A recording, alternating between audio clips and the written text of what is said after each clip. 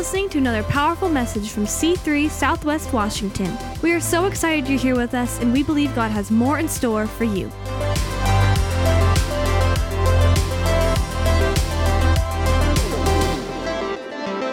While you're standing, great job today, guys. I wanted to just some props out to Abby. Great job on leading us in prayer.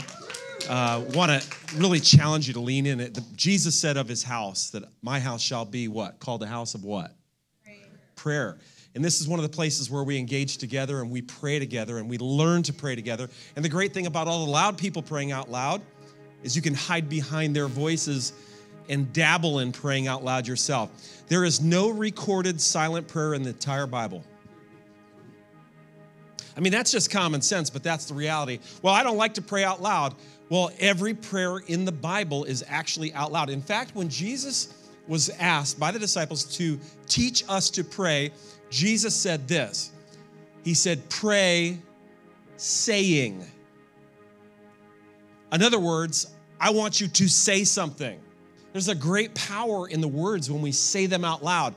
I mean, you could be in love with a girl across the room and you can send her your happy thoughts, or you can actually start a conversation and ask her out on a date.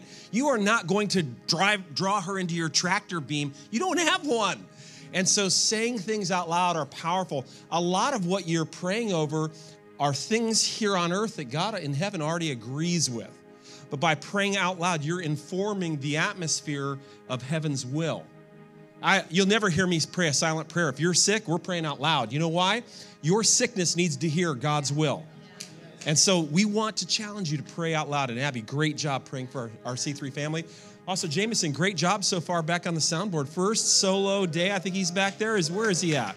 I think he's back there. No, he's not back there. Okay, so Jameson, great job next time that you fly solo. Okay, anyways, I was going to thank a couple people. I maybe shouldn't thank anybody else for anything. I might get it all wrong. Okay. Let me shift. I apologize. Scripture. We're in a series entitled Follow Me. John chapter 11, verse 27 is a great verse as we talk about this idea of following Jesus. We as a group of people, as we gather, this is a gathering of people who follow Jesus. And when you step into this room, you might not be following Jesus yet.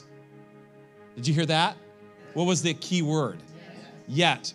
I'm just confident that as we gather together and as the heavens open up a little bit and you're introduced to him for the very first time, like, whoa, I feel something. Yeah, it's called his presence. It's the Holy Spirit. I'm just convinced that one taste of him and you'll want to begin to follow him. Just convinced of it, because that's how it happened for me. And with the very first step, you step into a relationship, not really sure where this is leading, maybe not sure where it's going, but you begin to put steps after steps. And so in this room, there's people who have yet to follow. There are some people who have just started following, and that's cool and scary and awesome. There's some people who have been following for a long time and have actually maybe stalled out a little bit and are just kind of circling around, waiting to try to figure out what should I do next. And so this series is for you as well, to help you to continue following Jesus. And then there's some of you who've been following Jesus for a long time and you've been running the race and winning marathons and you've got some injuries and you've overcome them. This is for you as well, because being a Christian is about following Jesus. My goal here is not for you to believe in God. The devil believes in God. He's convinced. My goal is not for you to believe in God, but it's for you to follow Jesus. Amen?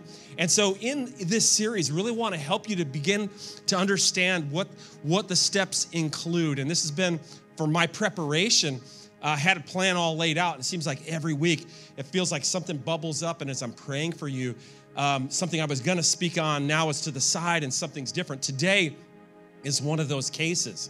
I don't have a 3-point message. I have an idea that I feel like urgently I need to push to the forefront for some of you, because this idea of believing Jesus is foundational.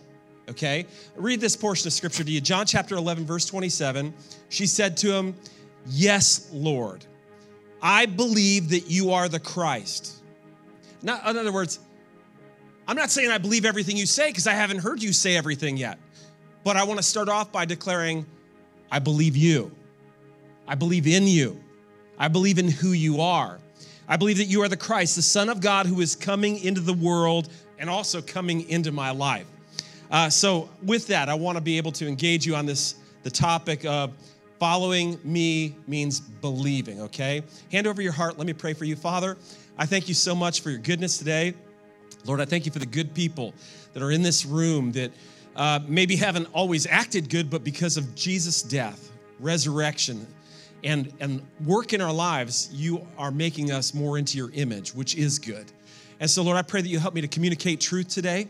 I pray, Lord, that this will be powerful for some who struggle with this context. It's the operating system behind all of what's going on that needs to be there as I follow you.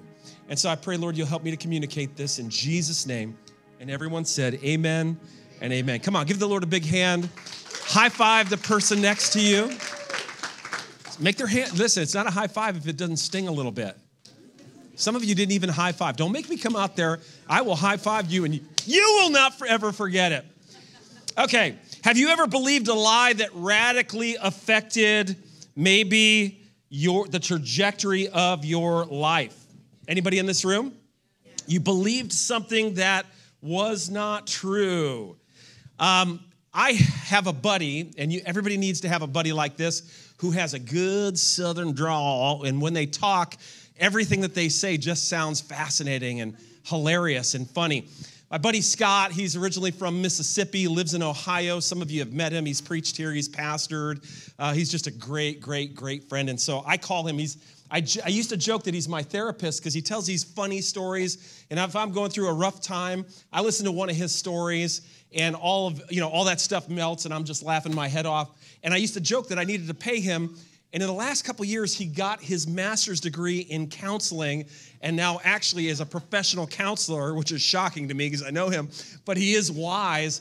And here, let me tell you a story about him that is a little bit off color. That parents, you'll have to, it's not off color that way, but it's just a little odd to be coming from the platform. But it goes to show you, it depends on who you listen to, who you believe.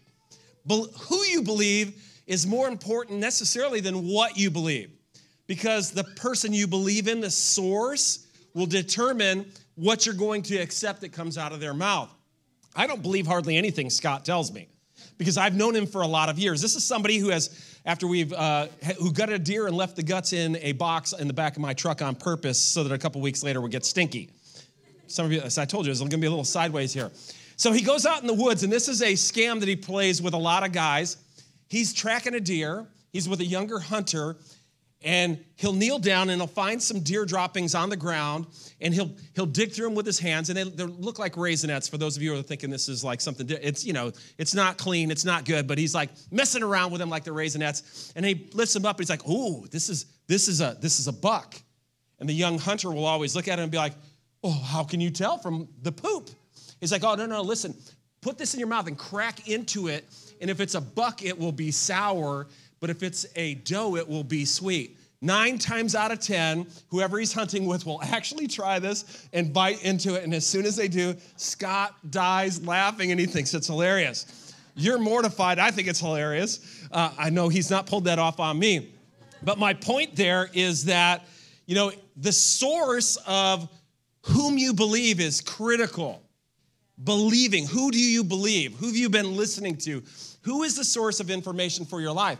Back in 2012, when my kids were younger and at home, there was a series that launched on MTV called Catfish, the TV show. And it was about an investigator who would come into relationships that started online where the two people had never met if one party was concerned that the other person wasn't who they really said they were. And this investigator would gather all the resources and try to figure out, is that person who they said they are in their profile? And the term catfish is used for someone who creates a fake online profile using somebody else's better picture and somebody else's more interesting life and information to trick someone into falling in love with them or at least giving them their resources. And so there were so many fascinating shows watching how people had lied and used somebody else's picture and somebody else's story, and yet this person is listening and buying into all of this, in some cases sending them money, some cases paying house payments, some cases buying cars. And in fact, the most fascinating episode I ever watched was where the investigators were able to show this individual that the person you're talking with online is not that person at all. In fact, here is who they are. Here's a picture. Here's their life. And there's a huge chasm between what they're saying and reality. And I watched that person who had hired the investigators for this program, who looked at the investigator and says, I don't care. I'm going to still keep having a relationship with them anyways. And I remember thinking, that is so bizarre. And yet, there is a flavor in that in all of our lives that we have all experienced. Now, here's the reality. Who you believe ultimately leads to what you will believe, out of which all of life outcomes flow.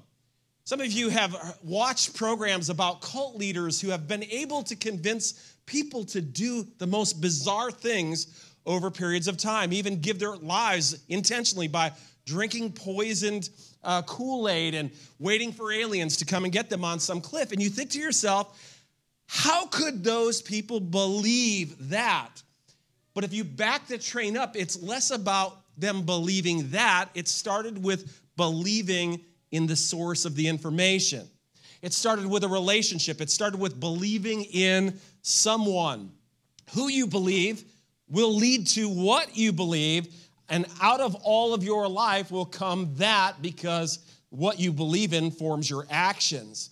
This idea of whom you will believe has been contested before you ever showed up on the planet. It was actually contested way back in the Garden of Eden. Genesis chapter 2, verse 16 and 17, God the Creator, who created the heavens and the earth with his own word, and then fashioned Adam and Eve with his own hands, and gave them rulership over the world he created. He gave them a command, and he said this, of the tree of the knowledge of good and evil you shall not eat. And then he gave them the reason why. Now, it's probably condensed here, but he expressed to them, don't eat of that tree. You can eat of all the other trees. Don't eat of that one, because the day you eat of that, and he says this, you shall, say it with me, surely die. Like, it's not probably, it's not maybe, it's like definitely. It's surely going to happen. And one chapter later, God is, what he said is contested. But it's not just what he said, it's who he is that's contested. It's him being challenged as being the source of truth. Can God be trusted? Is what he says, is he trustworthy? Or is he holding out? Is he lying to you? Is God as a source for your life information, is he trustworthy? That's what gets contested, less about what God said. There in chapter 3, verse 4, but the serpent said to the woman, and let me hit a pause right there for a second. We are reading about a serpent, but it's not a snake serpent like we understand today. The Bible says that this serpent, which was just the name of a type of animal, actually was a four-legged creature. But understand this also, as he has dialogue with the woman and ultimately the man indirectly, it is not him who is speaking, it is something else kind of reaching in through him as a puppet. And what I want to challenge you to understand is sometimes there are people speaking, sometimes there are circumstances speaking, sometimes there are thoughts in our heads where we think that's coming from a certain source when really there is another person masquerading to be that person who is ultimately behind with a different agenda than your best. And so while this cattle, four-legged cattle, before he's cursed for deceiving the woman, he is used by the devil, and he says what here? You shall not what? Surely. It's a repetition of what God said, but it's a contradiction. You're not going to die. And then he goes on to attack the character of God. For God knows that when you eat of it, your eyes will be opened. In other words, God's holding out on you. Oh yeah, God said he's giving you all this stuff, and it seems like he's good, but if he really was a loving God, then would he really keep you from eating from the best tree in the group? Sound like some arguments that you've maybe heard in your own head? Well, if God was really a loving God, why would he allow that to happen? If God was really, really kind, why would he? And then we begin to fill in the blank with all sorts of circumstances. Now, while these are things that you've thought about, and while these are things that you've heard people say, I want to challenge the source, because what Eve needed to understand is I am not talking with what I think I'm talking with. I'm being catfished right here. There's something behind this that has a different agenda. And it's the same agenda that these voices have in your life today, to take something of value from you, to rob you of something that's rightfully yours, but they would take in a heartbeat because it's not theirs. Amazing. He says, you will not surely die, for God knows that when you eat of it, your eyes will be open and you will be like God. God doesn't want you to be like him. Wait a second. Let me just, again, pause. God has already created you in his image.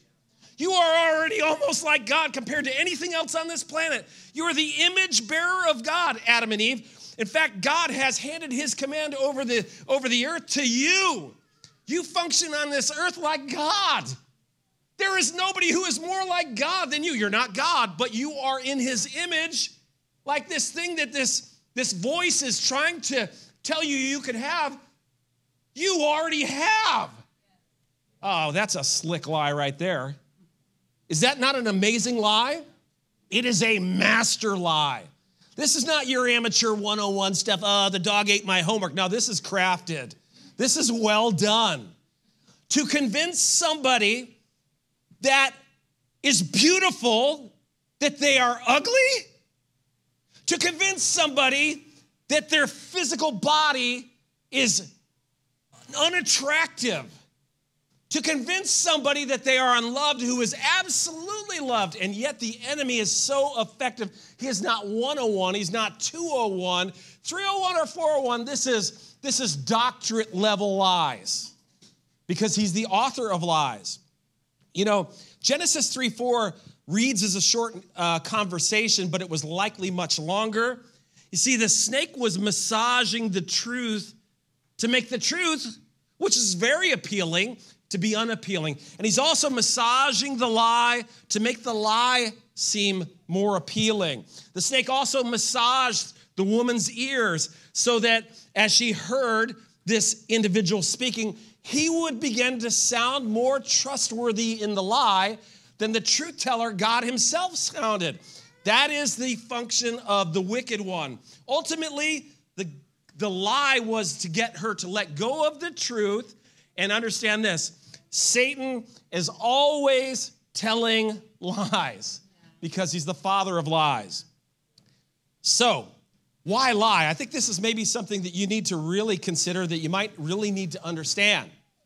What is at play here? What is this game? In Adam and Eve's case, take a close look, because this is also the case for you if you believe the lie. Now, in that the case there, why lie? What is the win? What is the liar actually after? I sat with a developer one time in my younger years of my life, got quite a bit of involvement with real estate and development of property and buying and selling. And I sat with a couple as they met with a developer. This developer owned a huge, like, quarter-mile city block. And he owned all the properties to the back next road. And then he owned all the properties over to the back next road. And then all the way up to the corner. He had already developed this section over here. He was wanting to develop this section over here. He had purchased all of these, but there was a family on the main road in a little tiny house that wasn't the greatest, sitting right in the middle. It was the last piece. Now, the developer came in himself. He didn't send anybody else, dressed really casual. Asked if he could come and meet with them. He was excited to meet them, sat down. They offered him some coffee. I bet he didn't even like coffee, but he drank their coffee, and it was this is the best of coffee. And I watched the dance all play out. And in the process, he explained to them, I'm just here because I recognize these are hard times, and I'm not really interested in your property. In fact, I probably wouldn't develop this property if I owned your property, but maybe, a little bit of money would help you out. And I know you think your house is worth this, but it is kind of run down, so it's only worth that. And over the next hour, I watched him befriend this couple. I watched him pour honey in their ear. I watched him build them up and make them feel good about their lives. And I watched him convince them to sell their house for less than the value because he probably was never going to even use it anyways. And I'm just trying to help you out. And 1 month after they closed on that property, I watched him bulldoze the house because he had already had in plans to build another development right where their house was. You see, why does anyone lie?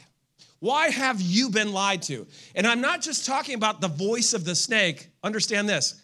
Every lie that you've ever heard, there has been a bigger game at play and a puppeteer reaching through to talk and deceive you in the path that you should go.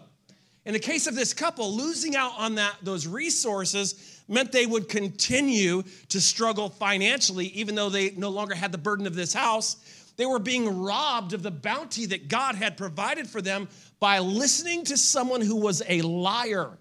And I want to warn you, and I'm going to try to say it with a smile on my face, this world is filled with liars.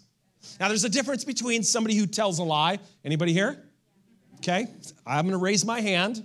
And there's a difference, though, between that and a liar. And there's also a difference between someone who has a spirit of lies, and that is something that's rampant in our world today. It always has been.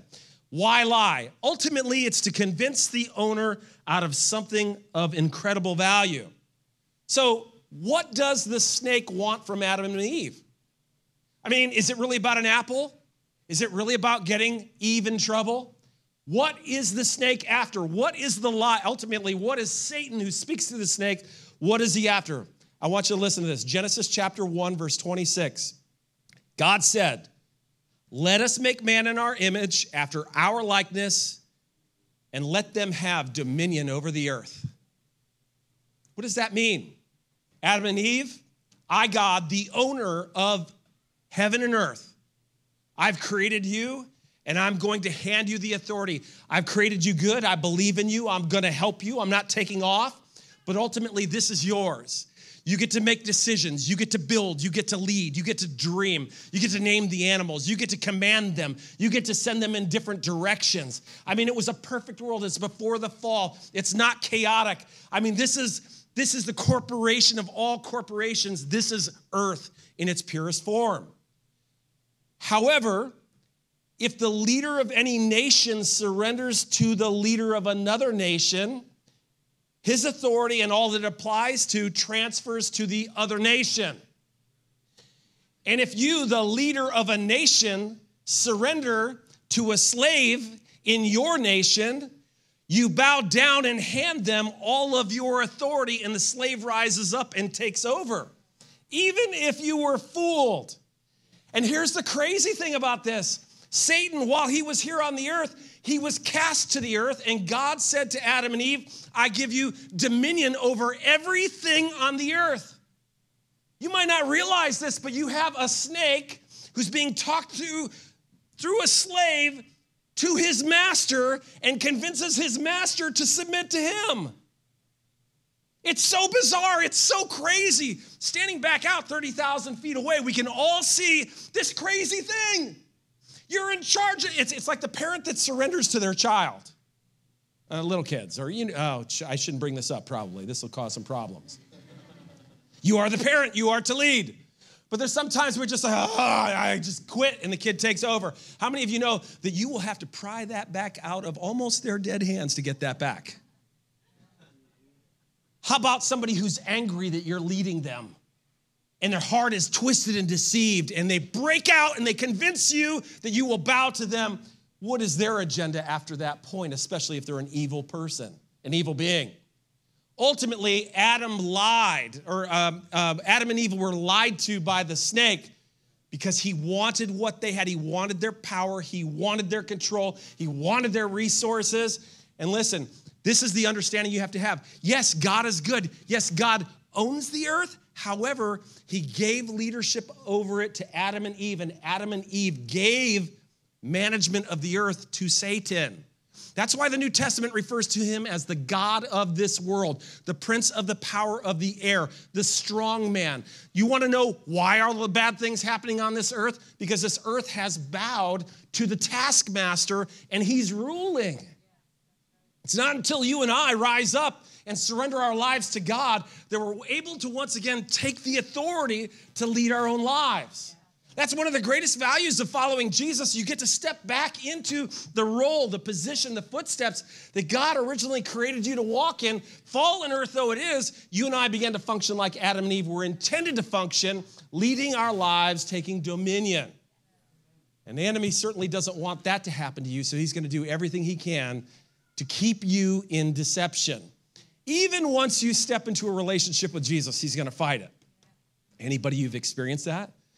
The moment you walk into this church, the moment the magnetic draw of the Holy Spirit begins to draw you and you step into these four doors, you're like, whoa, whew, I've never felt this before.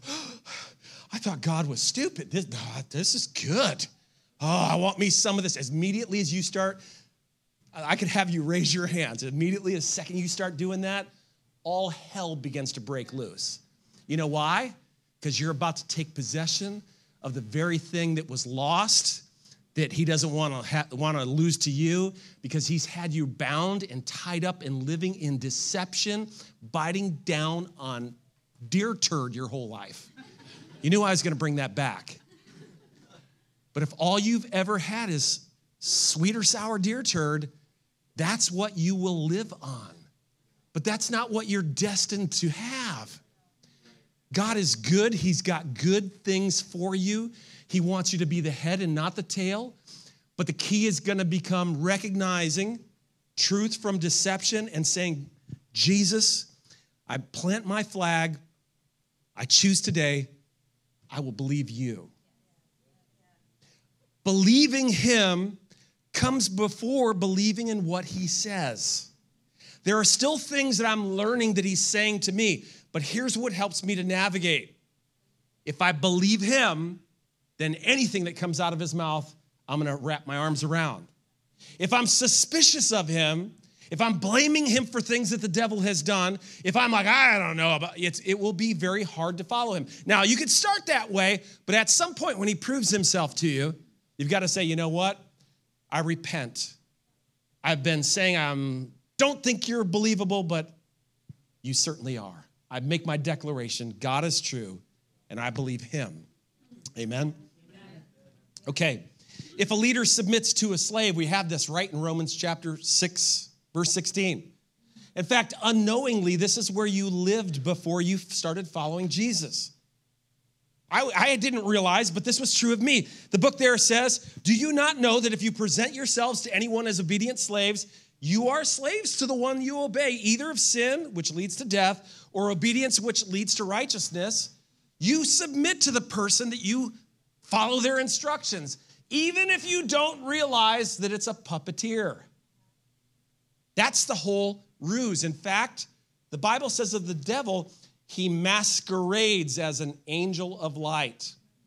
You know what that word masquerade means? It means to pretend to be one thing, but to actually be something completely different. And some of those voices I hear in my head, and some of those things I hear our culture saying, and some of the things I hear coming from politics and people that I know, oh yeah, that sounds totally legitimate. Oh, hold on a second. But that's completely contrary to what the Word of God says. Who's behind a puppeteer, and what is his objective? Ultimately, he wants me to miss out on what God has for me. That's one of the things that always resonates with me. Every temptation, every moment there's a temptation, I understand that there is a bank robber with a gun on me because he wants me to hand over my treasure. And sometimes I don't know what the treasure is, because the treasure is on the other side of the temptation. But I trust that he is believable. God is believable. What lies a couple questions for you. What lies have you been told that paint God as being unworthy? What lies have you been told by people? What lies have you been told in your own thought process or your own schooling, your education, right? or the science, what lies have you been told to paint God as untrustworthy, even circumstances you have experienced? There will be circumstances you experience with a couple of other voices will be, see, this is why you don't want to trust God. I mean, Eve she's really gripped. She looked at the tree. She's like, God said it'll kill me. He says it won't, and I'm looking at it, and it is the most beautiful fruit on all of the trees. There's always something on the other side of that temptation that this temptation is meant to keep you from. What narratives have you faced that now reinforce the view that God is unworthy? How pervasive in your life have those lies been?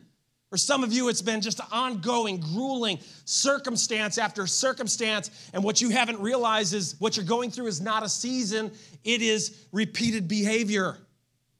But you bought into this lie that this is just how life is, and you keep listening to the voice, and you keep bonking yourself on the head with a hammer, because that's what the voice says to do. This will fix it. Go ahead and do that. And you end up with a lump on your head, and you can't figure out why. It's just a season. It's just a difficult season. No, it's not. Hear me just for a second. It's not.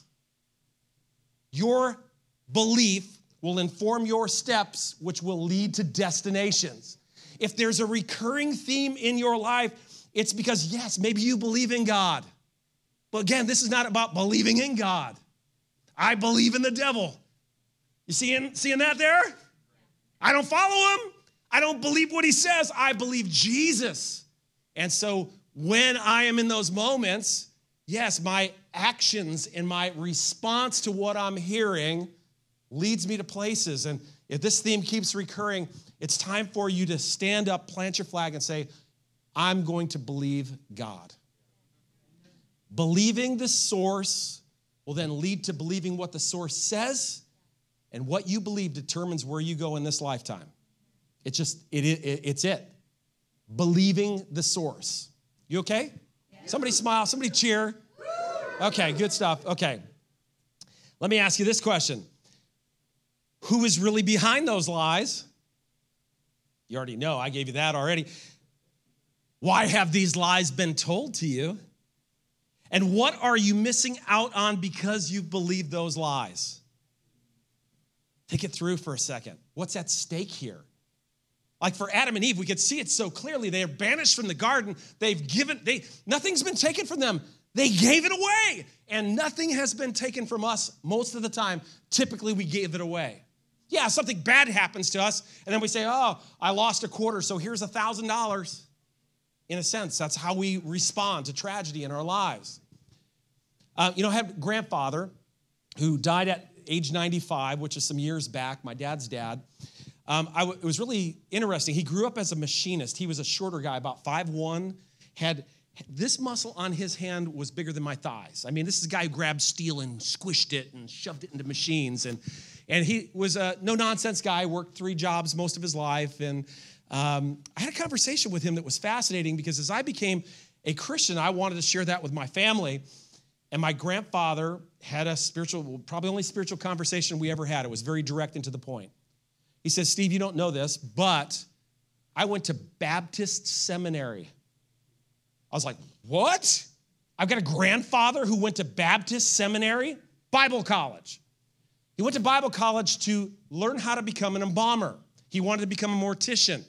He wanted to make his money in that, I don't know why, but in that arena. And in the process back then, a mortician had to not only prepare the body, but he was in charge of the funeral services. And so there was this element of training on how to handle dead bodies that he was experiencing.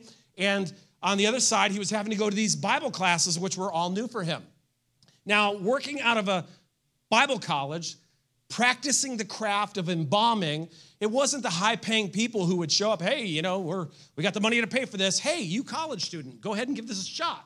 Now, people with money and resources, they pay a firm, but people who maybe are abandoned or an infant that passes away or somebody who's homeless, it ended up being the people who are on down and outers in life, experiencing life's most difficult spots, ended up being embalmed by my grandfather's class.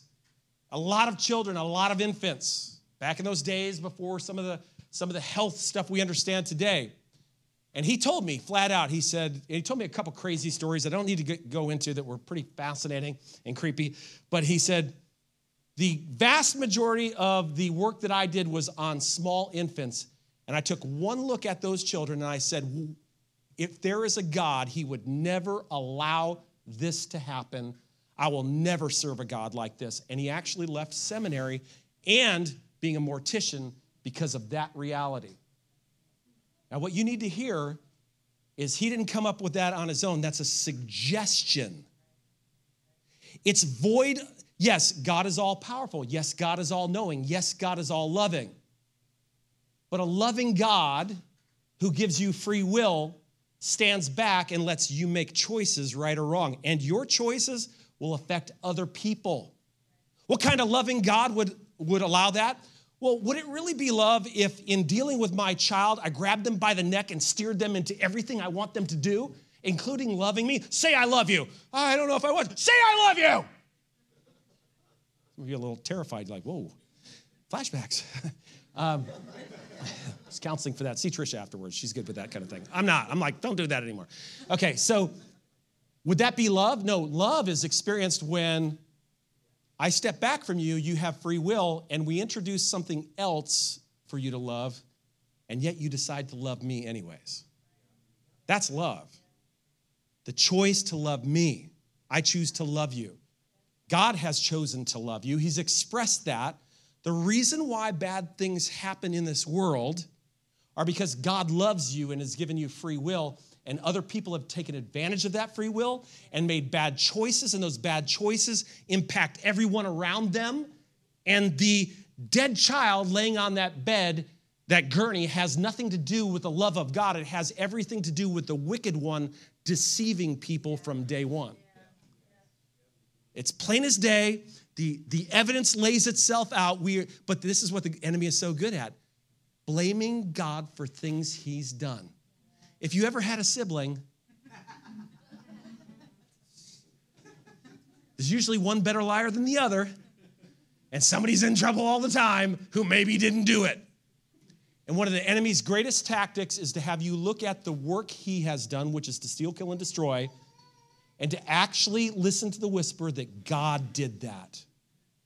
God, if you were so loving, you know how loving God is?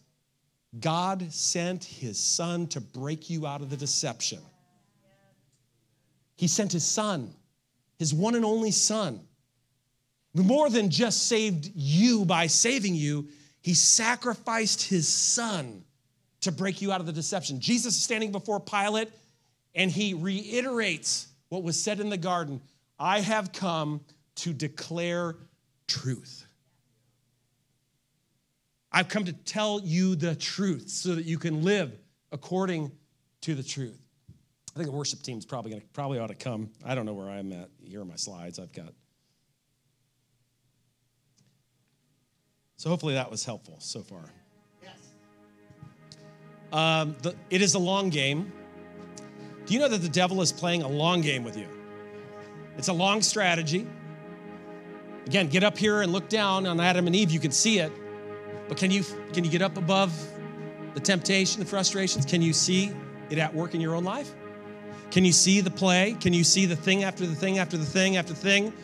Just after you went to conference, you were stirred up, you bought the t-shirt, woo! Me and God are good, then something bad happens.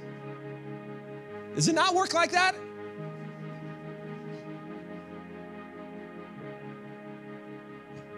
Why does it work like that? Because, man, you start stepping into the good things that God has. See, the enemy can't keep you from those things, but if he can punch you a couple times and get you to shrink back, that's what he's after.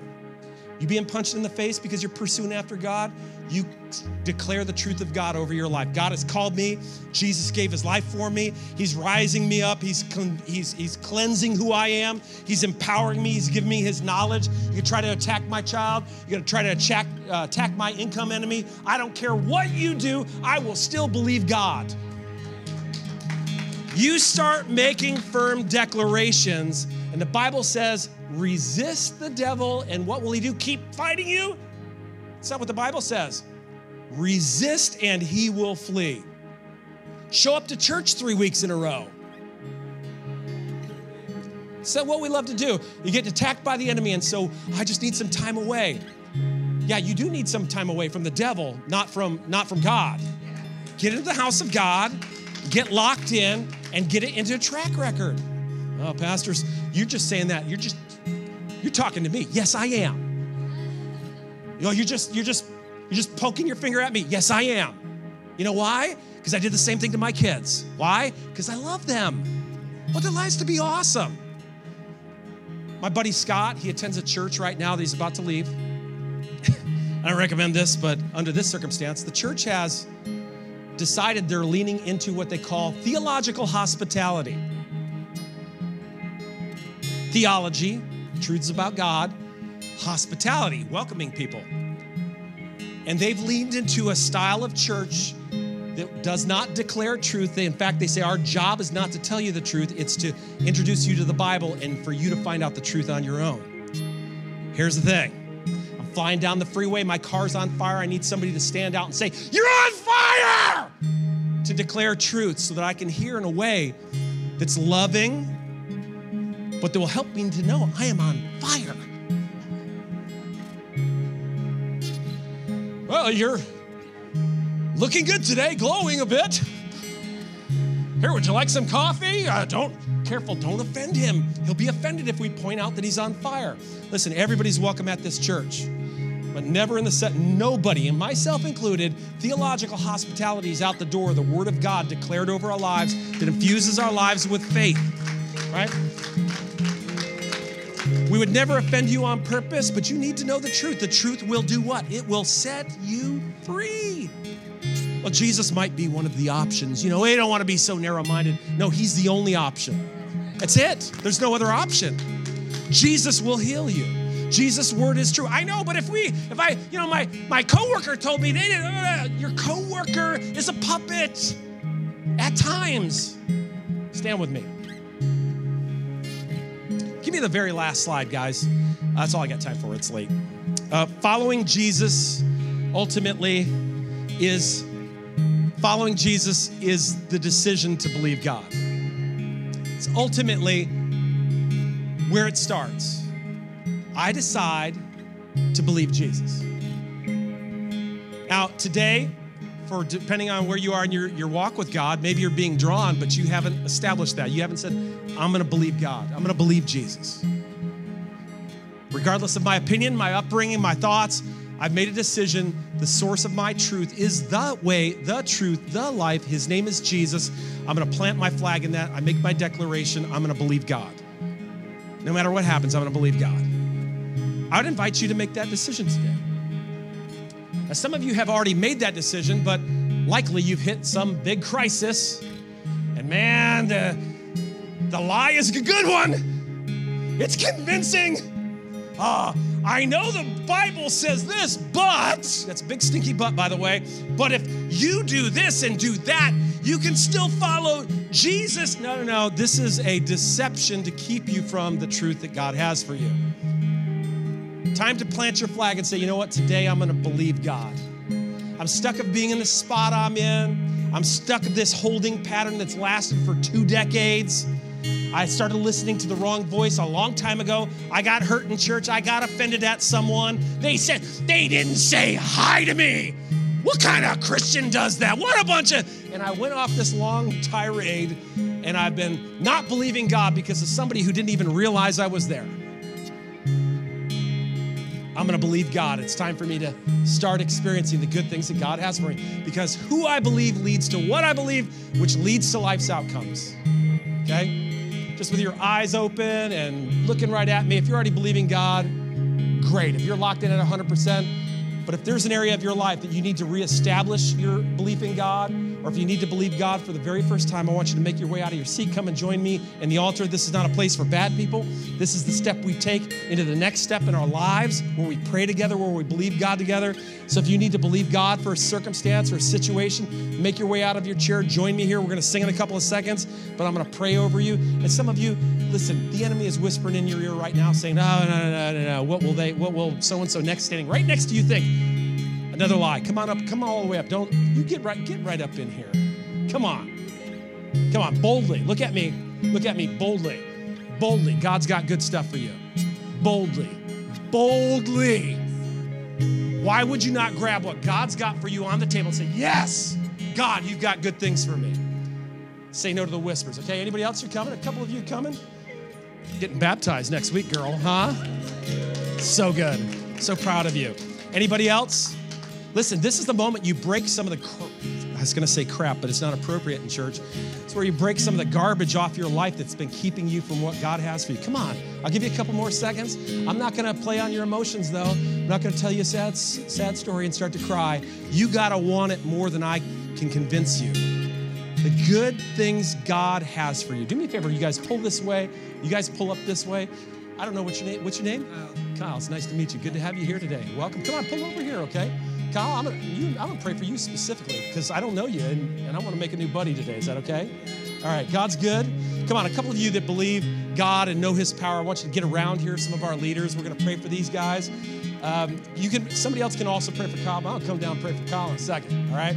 Come on, they're going to play in a second. I want you with faith. Say it with me. God's got good things for me.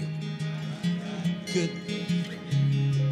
God's got good things for me.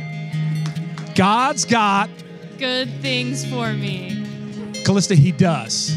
He does. There have been lies that have been told to you. Some of them are religious lies. Do you know that there are variations of truth to keep you from being locked in? I'm not saying I got all the truth, but Jesus does, right? There are relationships that will keep you out of all the good things that you've got. It's always interesting to watch a teenager who's on fire, steps into the church, gets all fired up, woo! And then some temptation comes out of the woodwork, yes, even in church. And all of a sudden, no, don't follow Jesus, follow me.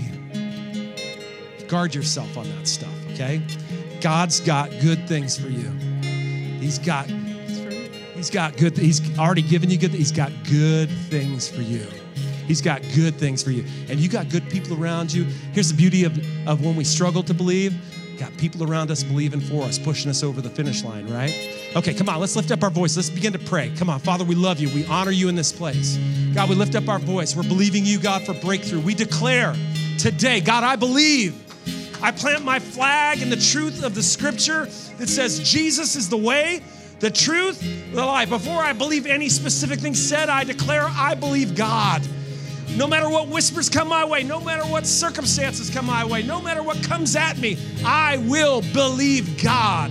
Come on, declare it over yourself in the audience. I will believe God. I believe God.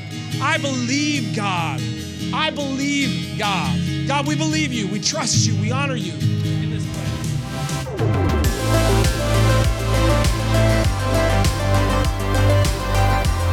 Thanks for being with us today. Be sure to like and subscribe and visit us at c3swwa.com for more information about our church.